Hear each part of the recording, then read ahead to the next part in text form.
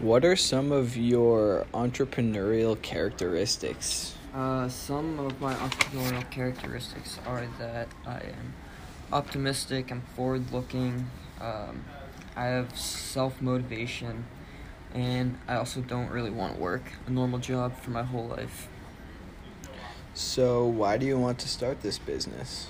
I wanted to start this business because I use a phone charger every single day of my life, and sometimes I use it in bed, and when you're laying in bed with your phone on the charger will bend and it will start fraying, and then all of a sudden, boom, now you don't have a charger to charge your phone. It's pretty messed up. Yeah. What kind of means do you bring to this venture? So basically, it's a cheap way to make sure your phone charger has a longer shelf life, and or it also prevents fraying on the ends of your charger, so you can use it longer. So, what's your value proposition? Basically, my value proposition was to create something, or not create, but innovate a product to make it last longer, because the normal phone chargers tend to last me around like 4 to 5 months with no fray, no bend or anything. But using this, I've had previous ones in the past, and instead of the 4 to 5 months, it lasts me around a year, closer to like 13, 14 months. What kind of resources were necessary to start?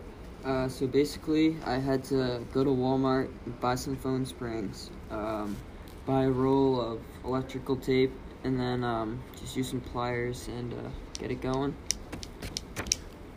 What's your business model? So basically, for my business model, I had to sell the service of applying pen springs to iPhone chargers for a longer shelf life. I would cold text people through messages and Snapchat to market my product. I also created an Instagram page, and I charged $1.50 per person, and it cost me around 4 cents per charger. And I also included a little bit of my time in that cost too. So I made around $1.46 per cord. Oh, wow. Very interesting. So, if there were any mistakes that you made, what did you learn from it, or what would you do differently? So actually throughout this, I ended up breaking one of my friend's chargers.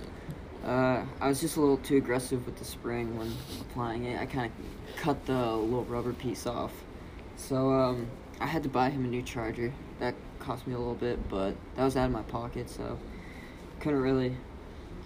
couldn't just give him a broken charger after I told him I'd make his better, you know? Yeah, very fair. Would you like to continue your business? Would I like to continue this? Probably not this, but definitely in the future I want to create my own business and just like start it up from there, cold call people, start pushing a product. No. So, what have you learned from your experience as a phone charger fixer salesman? So basically I learned that it's hard to market products if you're just cold calling and whatnot. And also if you, alright, you wanna? So, what have you learned from your experience? I learned that if you push a product, someone will eventually buy it, but you have to also be able to stand behind your product and be able to explain the pros and cons of purchasing your product. And you also have to, I'm a firm believer in if you're pushing a product, you have to be able to use it and know how it works and why it works better than just a normal phone charger.